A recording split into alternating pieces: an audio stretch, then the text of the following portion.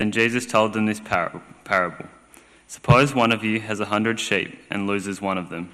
Doesn't he leave the 99 in the open country and go after the lost sheep until he finds it? And when he finds it, he joyfully puts it on his shoulders and goes home. Then he calls his friends and neighbours together and says, "Rejoice with me, I have found my lost sheep." I tell you that in the same way there will be more rejoicing in heaven over one sinner who repents than over 99 righteous persons who did not need to repent. Or suppose a woman has 10 silver coins and loses one. Doesn't she light a lamp, sweep the house, and search carefully until she finds it? And when she finds it, she calls her friends and neighbours together and says, "Rejoice with me, I have found my lost coin." In the same way, I tell you, there is rejoicing in the presence of the angels of God over one sinner who repents. Jesus continued, "There was a man who had 2 sons. The younger one said to his father, 'Father, give me my share of the estate.' So he divided his property between them. Not long after that, the younger son got together all he had, set off for a distant country, and there squandered his wealth in wild living. After he had spent everything, there was a severe famine in that whole country, and he began to be in need. So he went and hired himself out to a citizen of that country, who sent him to his fields to feed pigs. He longed to fill his stomach with the pods that the pigs were eating, but no one gave him anything. When he came to his senses, he said, 'How many of my father's hired servants have food to spare, and here I am starving to death? I will set out and go back to my father and say to him, Father, I have sinned against heaven and against you. I am no longer worthy to be called your son. Make me like one of your hired servants.' So he got up and went to his father. But while he was still a long way off, his father saw him and was filled with compassion for him. He ran to his son, threw his arms around him, and kissed him. The son said to him, 'Father, I have sinned against heaven and against you. I am no longer worthy to be called your son.' But the father said to his servants, 'Quick, bring the best robe and put it on him. Put a ring on his finger and sandals on his feet. Bring the fattened calf and kill it. Let's have a feast and celebrate. For this son of mine was dead and is alive again. He was lost and is found.' So they began to celebrate. Meanwhile, the older son was in the field. When he came near the house, he heard music and dancing. So he called one of the servants and asked him what was going on. 'Your brother has come,' he replied, 'and your father has killed the fattened calf because he has him back safe and sound.' The older brother became angry and refused to go in. So his father went out and pleaded with him. But he answered his father, 'Look, all these years I've been slaving for you, and you never disobeyed your orders. Yet you never gave me even a young goat so I could celebrate with my friends. But when this son of yours, who has squandered your property with prostitutes, comes home, you kill the fattened calf for him.' 'My son,' the father said, 'you are always with me, and everything I have is yours. We had to celebrate and be glad, because this brother of yours was dead and is alive again. He was lost and is found.'"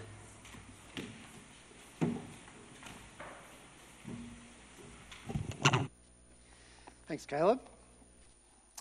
Before we think about what those words mean for us, let's pray and ask God's blessing on this word of his. Let's pray. Heavenly Father, we ask that you would indeed bless us now as we reflect on your words, that you would speak to us through them, that your Holy Spirit would come and give us understanding, give us receptive hearts, give us hearts willing to receive what you want us to hear, hearts that are willing to believe what you have to say to us, to trust you, to turn from our sin and receive your grace in Jesus Christ. We ask it for his name's sake. Amen. Steve said when he began, what would you do, or what do you do if you lose something? What do you do if you lose something important or lose something precious? That's the question that Jesus wants us to consider in these 3 parables that Caleb read for us. And that's the question that we're thinking about today. What do we do when we lose something? What does God do when he has lost something? In the passage that we're looking at, Jesus is spending time, we're told, with what some people call sinners. That is the scum of society. He's spending time with tax collectors. They were some of the most hated people in the first century world. Nobody liked them, nobody trusted them, and they were considered to be pretty corrupt. It's kind of a bit like Jesus sitting down with the tax collectors. It's a bit like maybe sitting down with someone in organised crime, someone in the mafia. Jesus is eating with that kind of person. He's going to that kind of person's house. In other places, we're told that he has dinner with prostitutes. Imagine if you came over to my house for dinner and there were prostitutes around the table with me, what would you think? And organised crime leaders. All these people are gathering around wanting to hear what Jesus has to say, but the religious people can't understand it. They can't understand why Jesus wants to, and indeed is, spending time with people whose lives are so mucked up. And it's for that reason, because they can't understand that Jesus tells these three parables. And he begins by asking the question, what do you do if you lose a sheep? Now, most of us don't have sheep. Does anyone have sheep or has had sheep? There are actually a few. I can think of a few in the afternoon who have sheep. There's a couple who have lambs at the moment. Now, most of us don't have sheep, but most of us probably have had a pet or have a pet at the moment. Does anyone have a pet or have had a pet? Has had a pet, whatever. Yeah. And has anyone ever lost their pet? Jeff loses them all the time. He has racing pigeons. He deliberately loses them. But what do you do? What do you do if you lose a pet? For those of you who've lost a pet, what do you do? I remember when we lost our dog. We came home. We had this dog who was tiny, but he somehow had the amazing art of being able to escape over a 6-foot fence. I don't know. Somehow he could scale a vertical fence. It was miraculous. But we came home and he wasn't there. And so we panicked. And what did we do? Well, we went looking. We went searching. We kind of divided the street up amongst ourselves and we went in the 4 directions looking for the dog, knocking on doors. Have you seen our dog? Thankfully, someone a few doors up had seen him and they'd brought him inside and they were looking after him. If you lose a pet, you desperately go looking. You might have seen those posters that people put up on the light posts on the street or the telegraph poles saying, "Have you seen my cat? Have you seen my dog? If you have, please call me." Why do people do that? Well, because they want to find the pet that they love, don't they? They want to find the pet that they love. And Jesus asks us, what would you do if you lost something precious? What would you do if you lost something like that you love? Again, he asks, what would you do if you lost a heap of money? The woman in Jesus' story loses about 2 weeks' pay, so maybe a couple of $1,000s. If you lost a couple of $1,000s, I reckon you'd be pretty desperate to find it, wouldn't you? This microphone's playing up on me.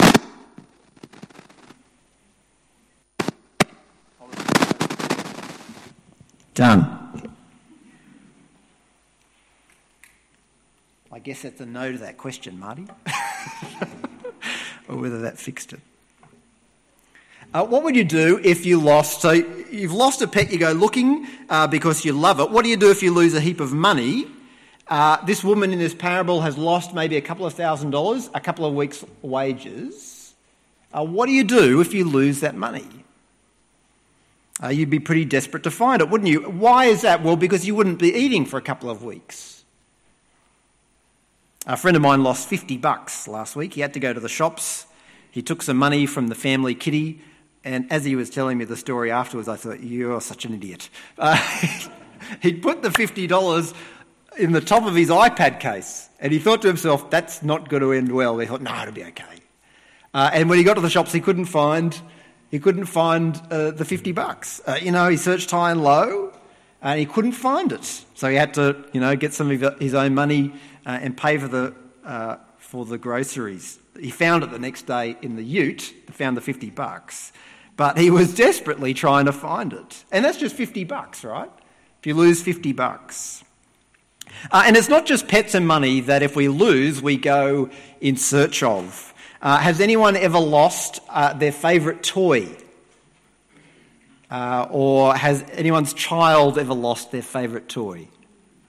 Yeah, I know that has happened to some people. I remember being here at church late one time, or waiting to lock up, and a family came racing back in, scouring the creche room, trying to look for their child's favourite toy. There's an ad that's been going around recently. I don't know if you've seen it, for Toyota. Cam's going to play that now.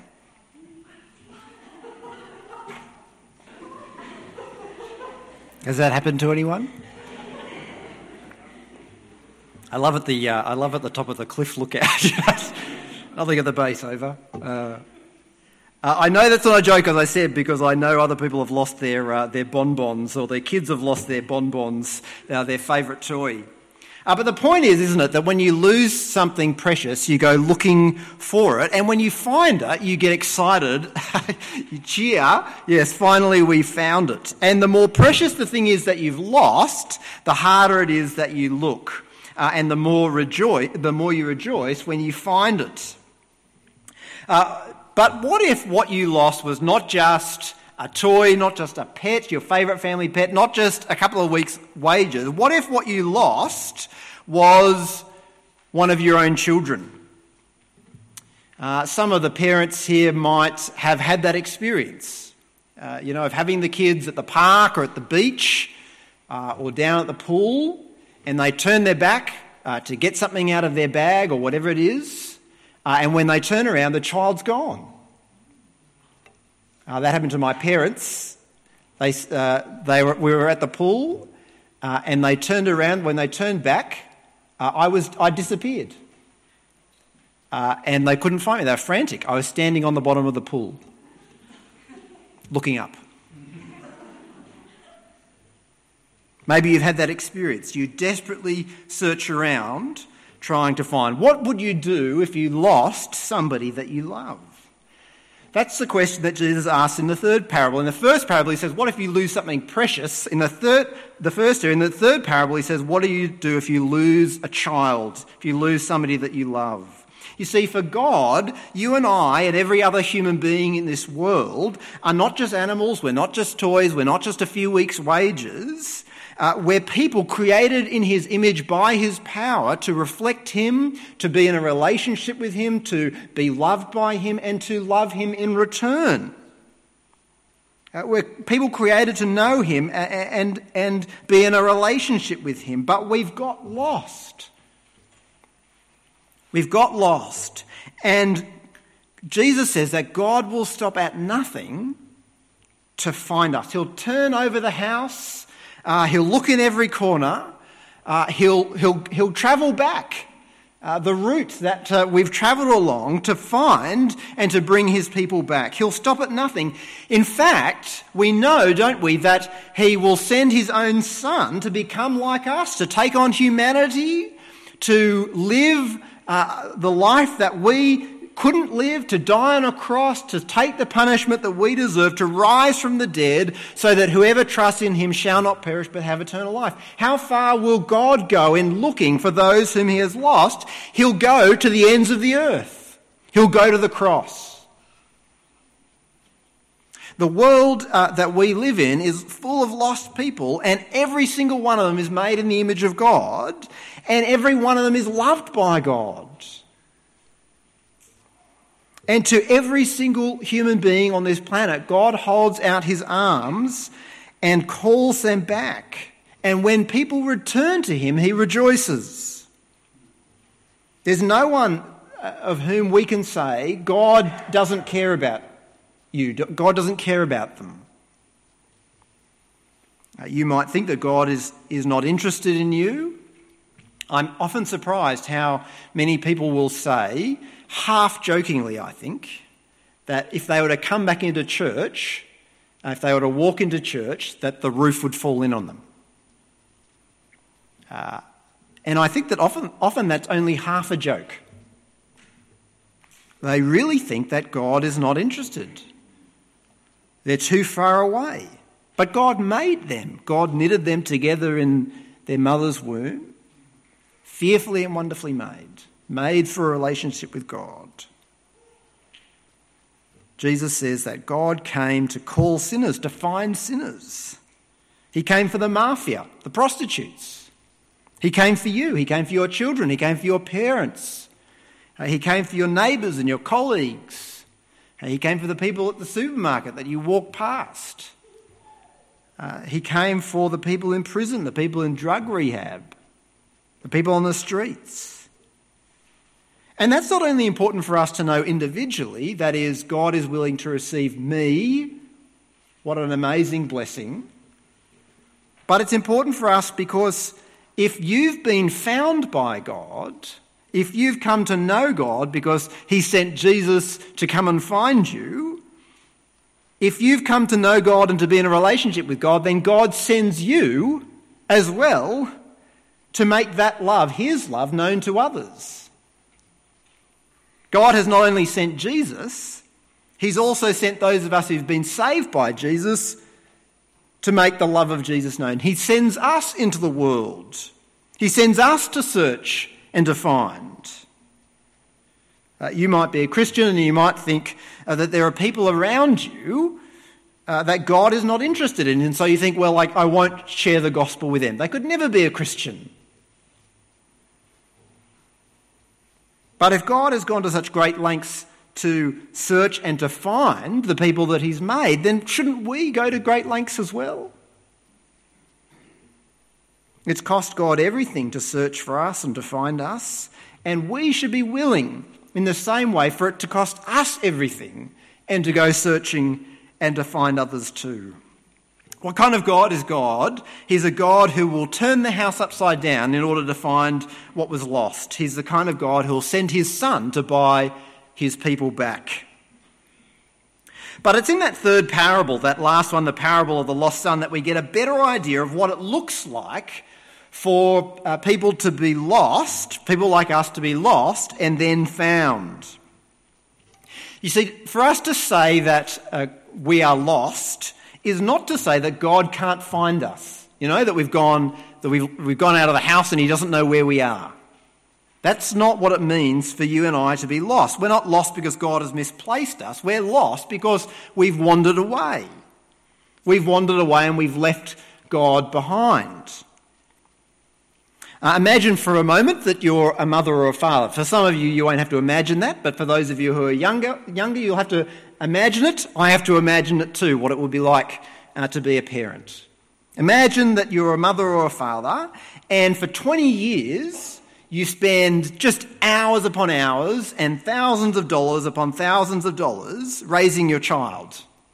For the first few years, it's late nights feeding them. Someone I know just had a baby recently and they said to me, you know, these newborns are actually a surprising amount of work.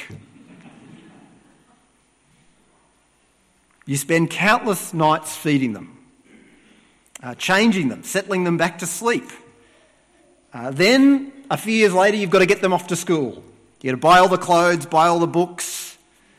You've got to navigate them through that. You've got to drop them off at school for years or at the bus stop and then pick them up again in the afternoon. Then maybe later still it's in the teenage years and you've got to have those late night conversations. There's a drama, life is falling apart. You want to go to sleep, you've got work tomorrow, but you've got to stay up and talk. But it's not just hard things, right? Parenting is not just hard work. There's lots of fun things too. Seeing people take their kids take their first step, hearing them say their first words. Family holidays, their first day at school, spoiling them a bit on their birthday or whatever it is. Imagine that you do all that for 20 years, all the hard things, all the good things. And then they come to you one day and they say, I don't want to know you anymore. I want to go and live somewhere else. And I want you to give me all the money that I'll inherit when you're dead. I want it now, and when I leave this place, I don't want you ever to contact me ever again. I want you out of my life for good. I hesitate to give that as an example because I know that there are people here who have experienced that, who are living that. It's just devastating. But Jesus says, actually, that's what you and I have done to God. We've lived in his world, received his care through the hard times, through the good times. And we said to God, you know what? Just give me the money, give me my life, and I don't ever want to see you again. Just let me do my own thing. Well, like the father in this parable, God gives us what we want. God does it. The father in the parable says, all right, that's what you want. Here you are. Here's the money. Talk about extraordinary. Here's the money. The son goes off. He takes what he's been given and he squanders it. His life ends up a mess. He's living with the pigs. He's got nothing to eat. The pigs are eating better than he is, which is hard to imagine. And like that son in the parable, that's what God has given to us. He said, look, here it is. Here's the world. You take it. Here's your life. You take it. You have it. And see how that goes for you. And we can see what that's like, can't we? This year of all years, maybe we've seen what it's like to try and live in a world without God. It doesn't work. We've maybe been able to fool ourselves for a few decades that we can look after ourselves and provide for ourselves and it'll all be okay. But COVID has reminded us that doesn't work. Everything's out the window unless God is with us. We've thought that we could take the inheritance, our world, our lives, spend it how we want without God and it would all turn out okay. But it hasn't. And yet Jesus says there's hope. This young man, he's in this pigsty, he's starving, his life is miserable, and he comes to his senses. He's sitting there and he realises that life without his father is awful. And he realises that actually the servants in his own household are living a better life than he is. Now the servants back home are living a better life than him. And so he says to himself, well, I'll go back to my father, I'll ask him, look, don't take me back as a son, but take me back as a servant. You know what? Take my life back. You can have complete control over it. But just give me a place in your house again. If you were here last week, we saw that same kind of faith in the woman who said, you know, Jesus, just a crumb from your table. That's all I need. It's better than what I've got. Being a slave in the house of God is better than a king in our own mud pit. And as the son goes back to his house and to his father sees him in the distance, he runs out, picks up his robe, he runs, throws his arms around his son, and he rejoices because his son who was dead, who didn't want any part in his life, who took his family inheritance, that son who was dead is alive again. And rather than making him a servant, he brings him back into the household. He throws a party. And Jesus says that's the same thing that God does with us. No matter how far away from God we are, no matter how far out of our lives we've pushed God, no matter how much we've said to God, I don't want to have anything to do with you. No matter how far away from God we are, there's a way back through Jesus. God stands ready to receive those who come to their senses, who leave the mud, who humble themselves before him and trust in him through Jesus. There's a way back to God, but to receive it, we need to wake up. We need to realise where we are. We need to leave where we are and go back to God. Notice that the father doesn't go and live in the mud. The father doesn't leave the house and go and live in the mud with the son. But the son comes to his senses, turns back, and as he comes back, the father runs out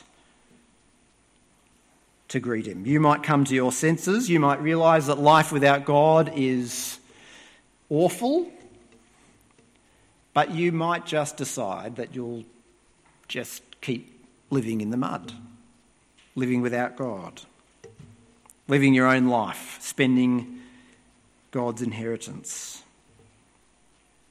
But that's not how it works. We need to come to our senses.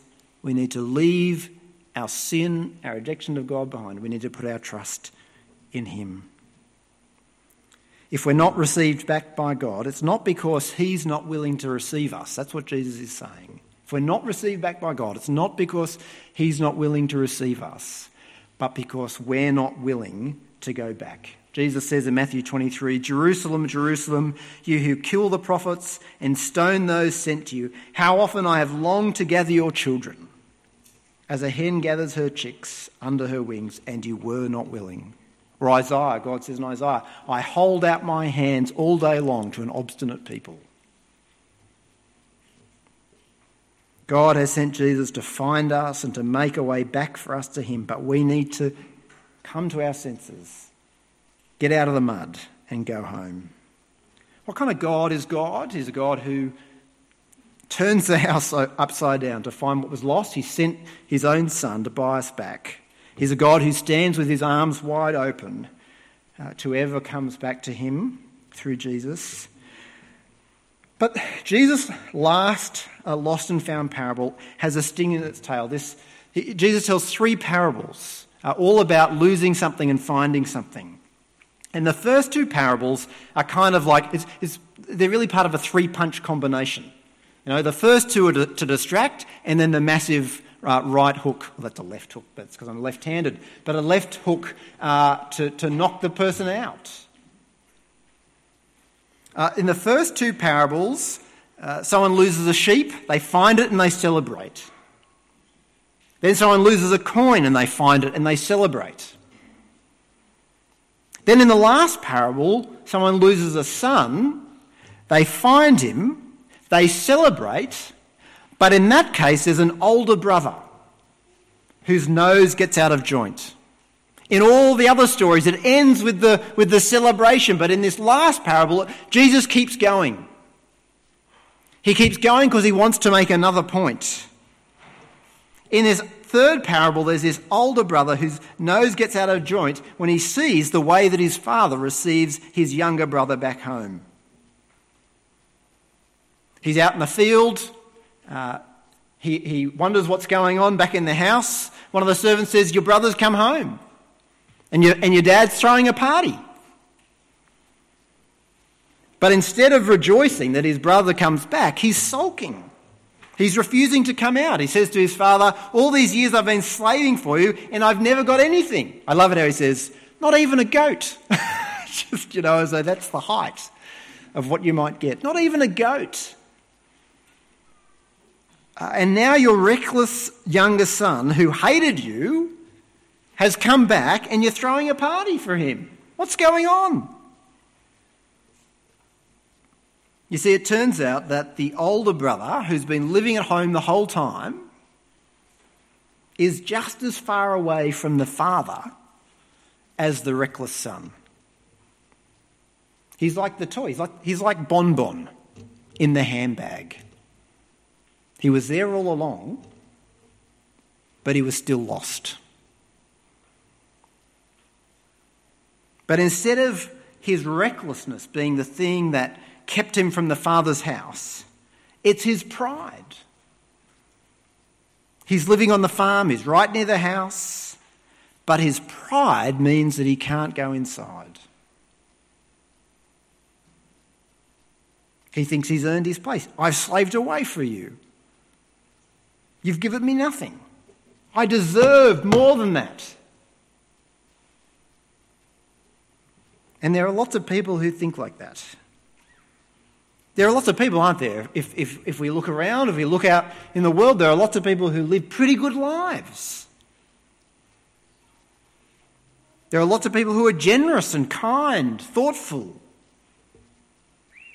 They're never like that younger son. They're never outwardly rebellious. They never squander their money on prostitutes. They never say an angry word. But really, they're just as lost as the younger brother.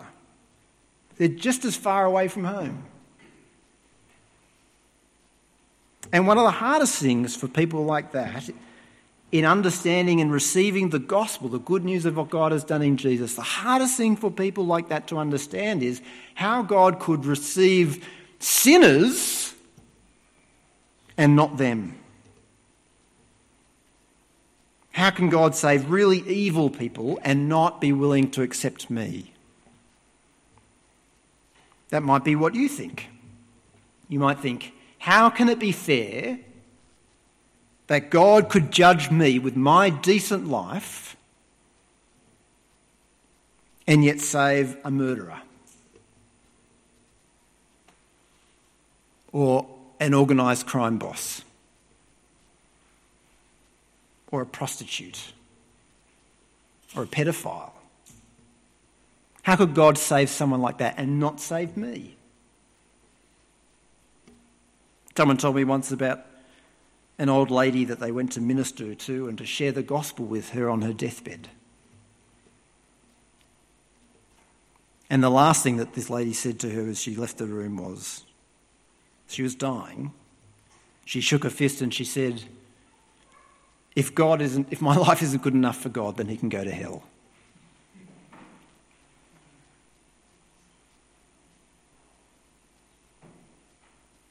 A friend of mine was a primary school teacher at a Christian school. And he used to say to me that his hardest job was convincing the kids that they weren't Christians.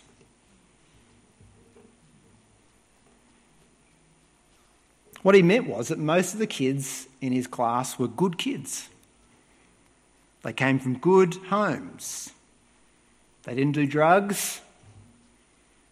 They were generally polite. They did what they were told. But he also realised that being good and being polite and slaving away was not the path to God. The older brother in this parable was just as far away from the father as the reckless younger brother. The older brother needed to humble himself as well, put away his pride, give up his life, give up his determination to make his own way and come to his father in love and humility. If that's you, if you spent your life living in and around the Father's home, doing the right thing, saying the right thing, helping out at church, basically earning your way and thinking that God owes you something. If you think God owes me one for this, then you need to realise Jesus says that you're as far away from the Father as the reckless son. You need to humble yourself, give up thinking that God owes you, cast yourself on his mercy in Jesus Christ. Well, what do you do if you lose something precious that you love? You go searching for it, and when you find it, you rejoice. And Jesus says God does the same thing.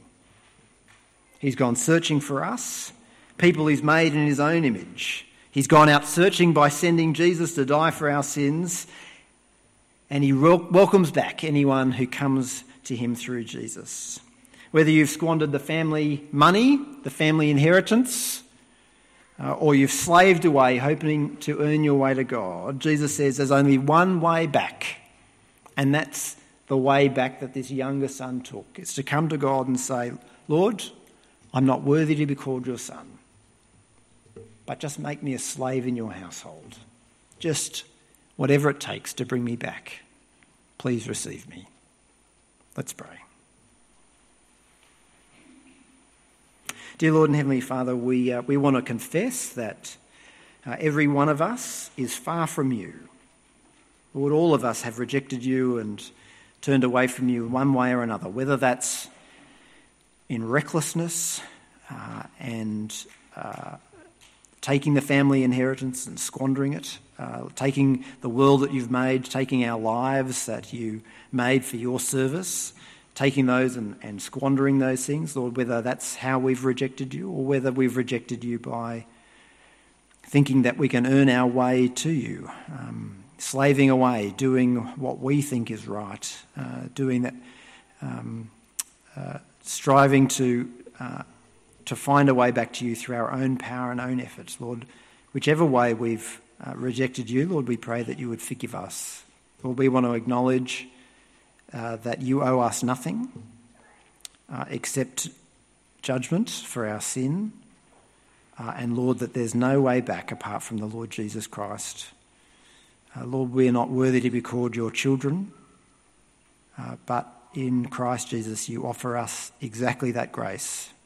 And so, Lord, we want to receive that through faith. We want to trust that you receive us back through Jesus. Lord, receive us, we ask it for Jesus' sake.